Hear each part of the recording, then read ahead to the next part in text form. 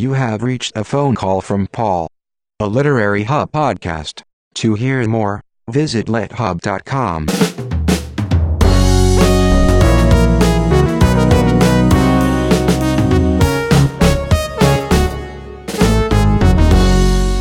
Part 2 of Paul Holdengraber's conversation with Cheryl Strayed. Well, what's so interesting is that here you have, of your own accord, based on what you've seen online and what your publishers have seen, you have, in a sense, lifted out of your work, your own work, and decontextualized it in some way, or given it a new context, because people now coming upon, as I did just a few days ago, Brave Enough, are discovering a work by you, made of many works by you, in a very different way, and will probably read those very sentences, many of which I knew before, of course, having spoken to you many years back, but reading them in a new way.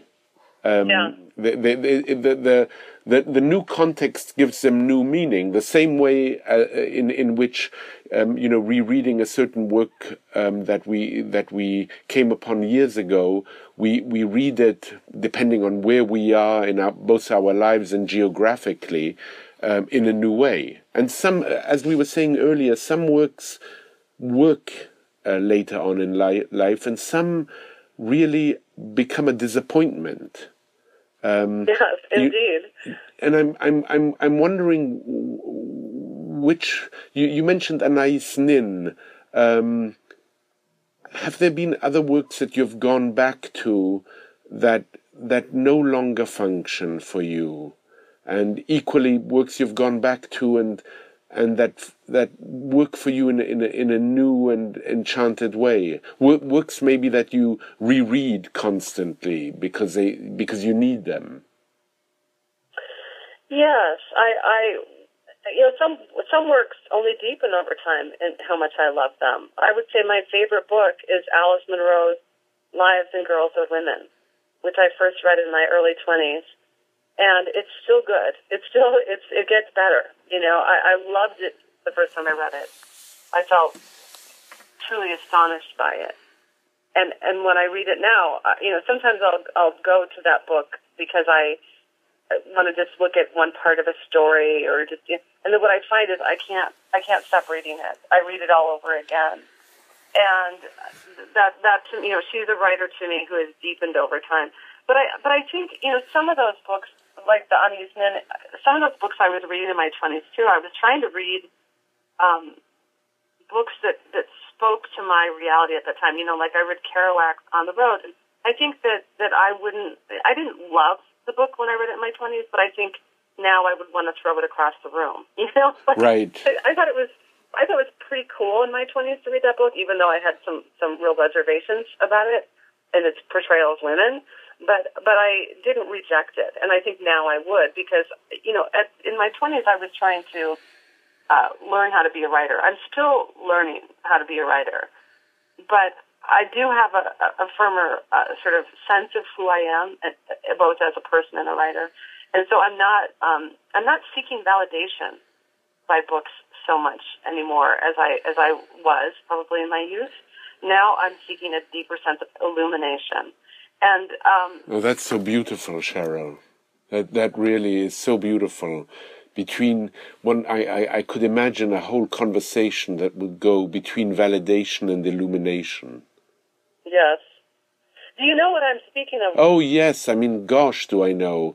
And I'm thinking from my own experience, if I were to go back to Lawrence Durrell or to Hermann Hesse or to, some of the stories of, maybe Thomas Mann wouldn't quite fit, but I know that with Hesse, if I read, my older boy now who's 14, I can't wait to give him Siddhartha, and I can't wait to give him Death in Venice, and I can't wait to give him the Alexandria Quartet.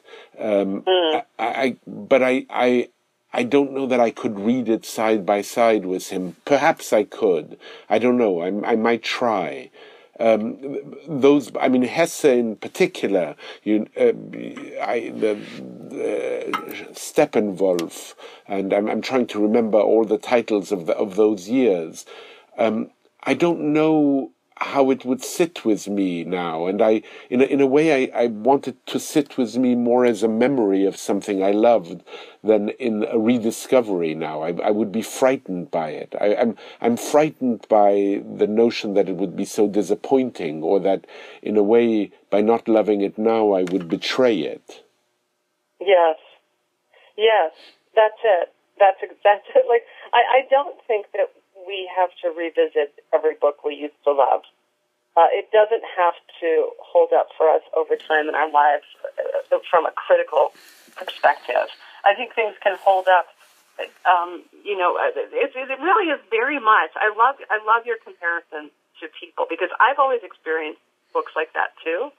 I'm sitting here right now looking. I'm in my bedroom, and I don't think that there's a room in my house that isn't that doesn't have bookshelves. And I'm looking at books, and I experience their spines, those titles and author names on the spines, as friends, as old friends, and they're familiar to me in a way that people are. And there are books that I read 20 years ago and probably will never read again, but I don't want to get rid of them because I want them in my house, I want them in my life. But I don't need to, it's like the people you used to love. You don't need to, call them every week in order to remember that you loved them once. And in fact, if you did try to constantly make contact with some of those old loves, it would probably dissolve any feelings of affection you had to begin with. And it certainly would put in jeopardy perhaps one's present life if one stayed in touch with everybody. And in some way, the bookshelves are easier. I mean, even though they crowd our lives, they're easier to deal with than every single person if one kept them present in one's life. I'm curious. I can't not ask you, Cheryl. What are the friends you're seeing now in your bedroom? What are those spines? Give me a few titles just to entice me. Well, there's, of course, one of my favorite books is Flannery O'Connor's The Collected Stories. That's one of.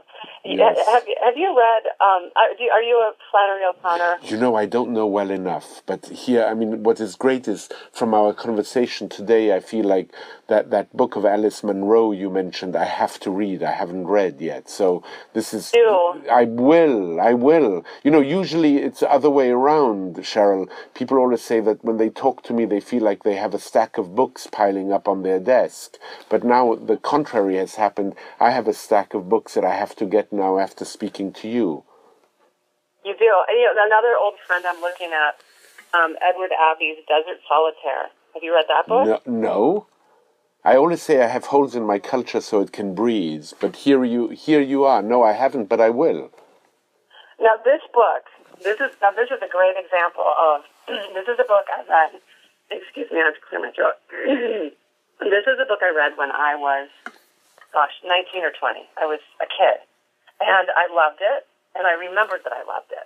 And then very recently, about a year ago, I, for some reason, picked it up again off my bookshelf, and it had been so long that I thought, maybe this actually isn't such a good book. I think what prompted me to pick it up again is, having written Wild, I'm now asked often about what are your favorite books about the wild, what are your favorite books about nature. And I had mentioned Edward Abbey's Desert Solitaire, and then I thought, well, gosh, am I recommending a good book or not? And I started to read it again, and it is so good. It is so good. It holds up, and I love it even more now than I did when I read it. I'm 47, so I read it a long time ago. So this is a great book. How wonderful. I will read it. I will read it. I will have the pleasure of reading it for the first time, which is such a different thing than your experience with it. I love what you said. Am I recommending a good book? And because we don't always know, because we often recommend books on the basis of an old memory. Absolutely. And we you know, if we were to reread them, I think many of the books we would have recommended, we wouldn't recommend. Now, what else do you see? Give me another 2 or 3 books there on your shelf in your bedroom. I'm looking right now at Gloria Steinem. Gosh, here's another book read a million years ago. The Outrageous Acts and Everyday Rebellion. Yes. Which I read when I read it. I was living in Ireland, in Dublin. I had just gotten married. I had just turned 20, and I haven't read that book since then. But I recently interviewed Gloria Steinem on stage, and I, sort of picked that book up to page through it again, and I still delighted in it. I'm looking at all of my. This is a kind of strange thing that maybe might be a little unexpected because obviously so many of my best, I was going to say my best friends. What I mean is my old favorite books that I love are literary works. They're collections of poetry and stories and novels and such and essays. But all my Lonely Planet travel guidebooks mean so much to me. I've been obsessed with travel guidebooks since I was a teenager, mostly because all of those years in my 20s, I couldn't really travel much internationally, but I always wanted to. So I would read, all of the books. I would map out the trip around Europe that I would take if I could take a trip around Europe. And I would, get it down to the day. I'd say, okay, I'm going to go to this city and then this place and that, and I would study these guidebooks as if I were going to go on a trip that I never actually got to take. Oh, I love this. I didn't make it to Europe until I was in my 40s, and I had the success with Wild that allowed me to do that kind of travel. So they're really precious to me. And I was in Australia last week, and as it happens, I was at a dinner and seated across the table from this lovely couple, Tony and Maureen Wheeler. And when I got to talking to them, I learned that they were the founders of Lonely Planet, and I just was so excited, and I spent the entire night asking them all about their lives and how Lonely Planet came to be. So those are friends of mine too, those guidebooks. And they are obviously invitations to travel, but also from a time when you couldn't. And now I imagine that many of the travel guides you have are of places you have been to. So the book in a way is is filled with the memory of the city you discovered through reading those guidebooks. Yes, it's the guidebooks. These Lonely Planet guidebooks. They express. To me, they represent longing, and also finally the adventures I got to take. You asking me a moment ago about which quotations I love, and I mentioned the Wild quotation. Another quotation I adore is from a trip. It's from a book of Susan Sontag, and I think it's called Unguided Tour, the story. It's in a collection of stories of hers, and she's describing a trip she didn't take. And then she has this line where she says, "Just wait until now becomes then. You'll see how happy we were." Oh, that's so great. Isn't it? It's wonderful. So, it's all in the tenses. Yeah, it is. Well, I think about that. That's one of the pieces of advice I always give people when they ask me about going on trips, especially of the sort of like a long-distance hike or a journey that's going to be hard, that you know going in it's going to be hard. But I even think that the journeys that we imagine won't be hard. You take a trip to, for example, Europe. You think you're just going to have a fun time, and anyone who's traveled knows that even the funnest trips are not always fun. There's misery, and there's inconvenience, and there's struggle and strife, and sometimes real suffering on the course of any trip worth its salt. And I always say, just remember that it's really the hard times that you're going to then later remember the most fondly. When you talk about that trip to Thailand, you're going to laugh about the 3 days you spent in your hotel room ill with some sort of stomach bug, or, you're going to remember that one time my husband and I got in this enormous argument in the Bangkok airport. And I swear, when we talk about that trip to Thailand, that is the thing we laugh the hardest about, is remembering that argument we got into. Yeah, that's rather different way of looking at things than when we say we're going to do such and such a place, which is the common way of expressing our travels. And so often, as you say, those moments of strife, of difficulty, end up turning into an incredible story you tell, something that you really, really remember, that stands out. Yes. Tell me, I've written about that kind of suffering. My feet hurt, and this and that and the other thing. But it's drama. Difficulty is drama. Are there travel writers you particularly love? And then I'll tell you of one that I adore. Oh gosh, I love travel books. And my mind, of course, whenever I'm asked things like this, my mind goes blank. Okay, let me tell you who I adore. I adore Jan Morris. I don't know if you've read her.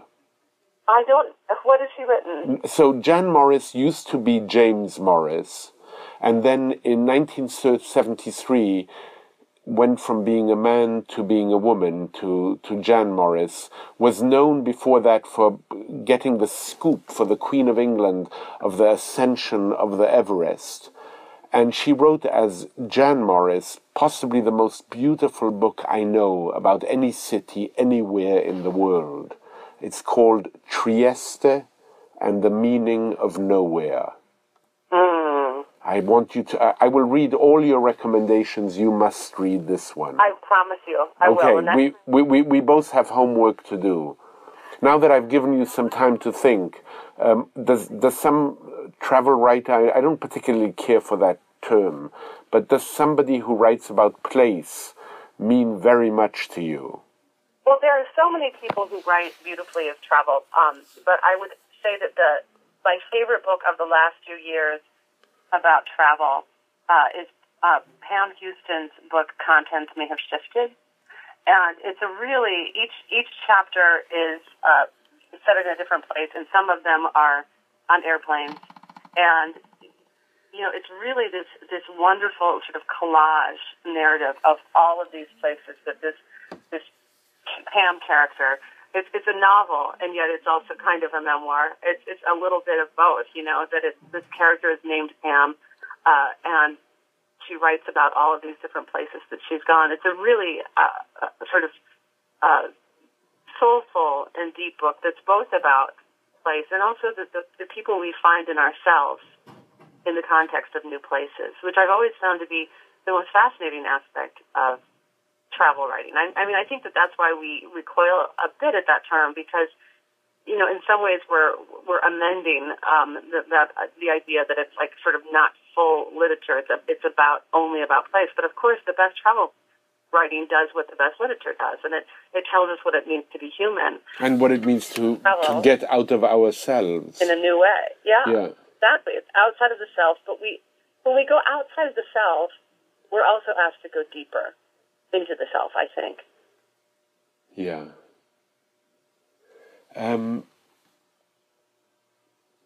I've been wondering, looking at Brave Enough, and also speaking not very long ago with Elizabeth Gilbert, I've been wondering what is happening now that certain books and certain writers are called upon to write books that are classified in bookstores as self-help, but are obviously so much more.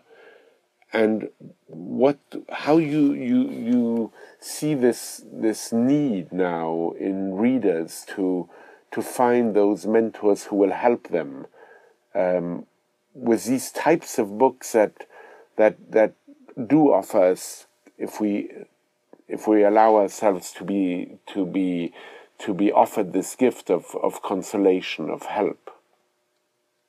It is interesting. I think of myself as an accidental self-help writer. When my book Tiny Beautiful Things was published, which is a collection of my Dear Sugar advice columns, when that was published, I saw that it was in the essay section, it was in the self-help section. And, on the New York Times, it was on that list. It was, miscellaneous and advice, that kind of, that catch-all list that they have. It wasn't on the nonfiction list, which I thought was strange and interesting, because I thought I was writing literary essays, and yes, I was also giving advice, and I was, responding to real letters that people had written to me. And so I understand how that's interpreted as self-help. I mean, I get it that I'm using writing to actually at least try to help somebody. And yet, you're so right that here again, I'm not quite sure of that line, because I think that the things that are most helpful, if it's true that, for example, my Dear Sugar columns are helpful, I think the aspects of them that are most helpful are not the pieces of direct instruction I give people on what I think they should do or not do, but rather that wider, more searching quality that we find in literary work that has to do with illuminating the questions. Well, I've been thinking since I spoke with Elizabeth Gilbert and you today, and a number of other people, of maybe having an evening where I would invite all of you to come together and think about this notion of a rewriting that seems to be happening now of a book I cherish perhaps nearly more than any, and I'm so not alone in cherishing it, is Rainer Maria Rilke's Letters to a Young Poet, I love that book, and I haven't reread it recently, but I know that it wouldn't betray me, and I know that I would discover shards and little pieces and bits and pieces of my former self and bits and pieces of my future self in that book when rereading it. But it seems like there's a movement afoot to write and rewrite that book. Well, what's interesting, I never, that book would be, that's on my shelf too, and it's one of my oldest friends, and I feel about it exactly the way you expressed so beautifully. I would find shards and pieces of myself as well in that book. But we don't think of that book as self-help. That's right. And yet it is. I mean, it is and it isn't. I mean, that book, I read it in a way that ended up being incredibly helpful to me as a young writer, and yet we call that literature, and yet Tiny Beautiful Things. It's I think what's happened is it's not.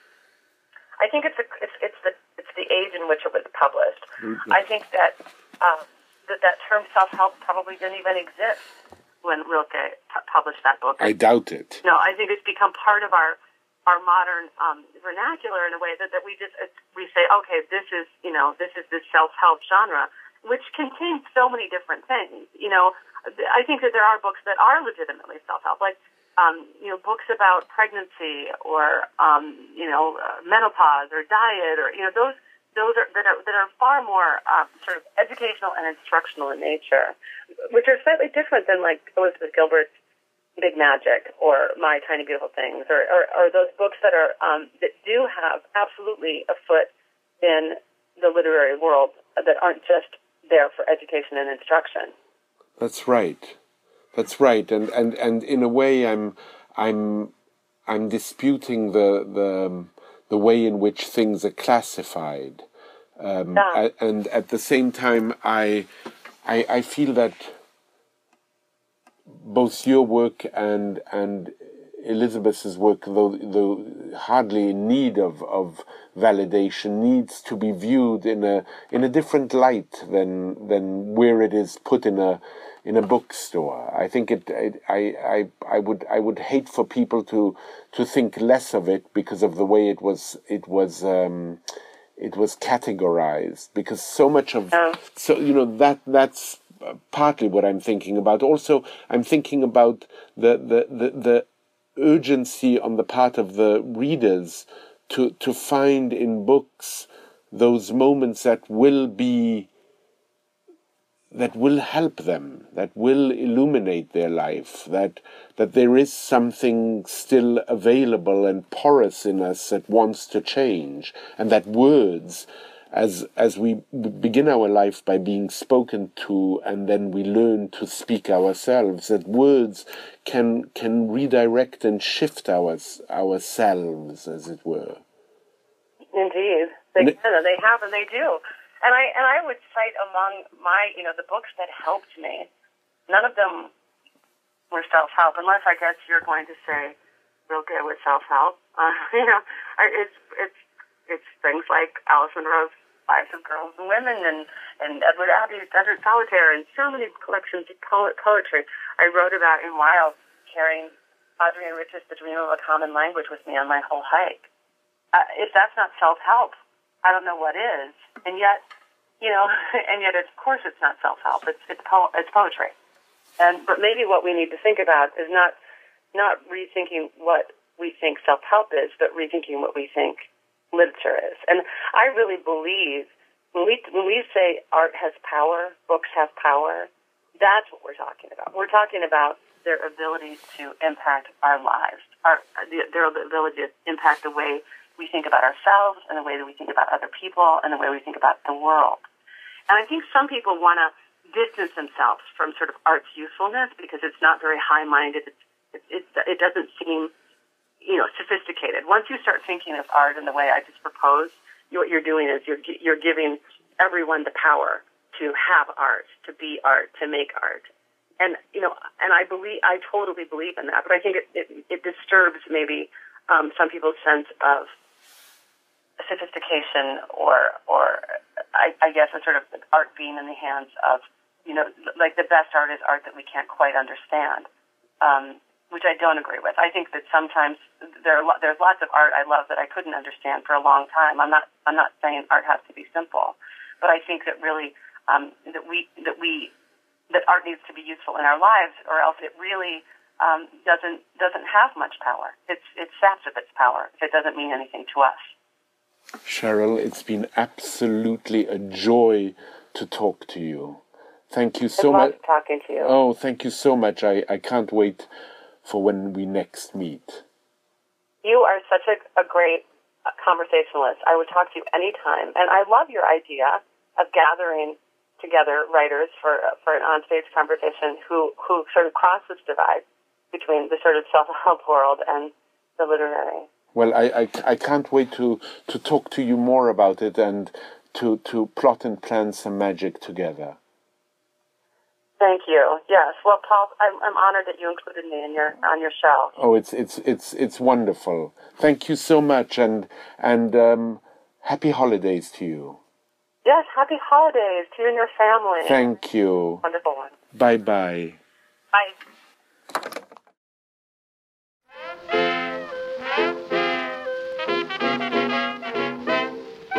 Criminal Broads is a true crime and history podcast about wild women on the wrong side of the law, and I'm the host, Tori Telfer. I'm a true crime writer who started Criminal Broads after realizing that I was uncovering far too many out of control and terrifying stories about criminal women to fit in a single book. So, if you like stories about female cult leaders, con women, women who undergo 7 sessions of plastic surgery to avoid arrest for 14 years and 11 months, women who hung out with Bonnie and Clyde, or serious speculation about the deranged theory that Jack the Ripper was actually a woman, I think you'll like this podcast. Look for Criminal Broads on your favorite podcast listening app, or follow along on Instagram.com/criminalbroads, where I post a lot of photos so you can look deep into the eyes of some of the murderesses we'll be talking about. See you there!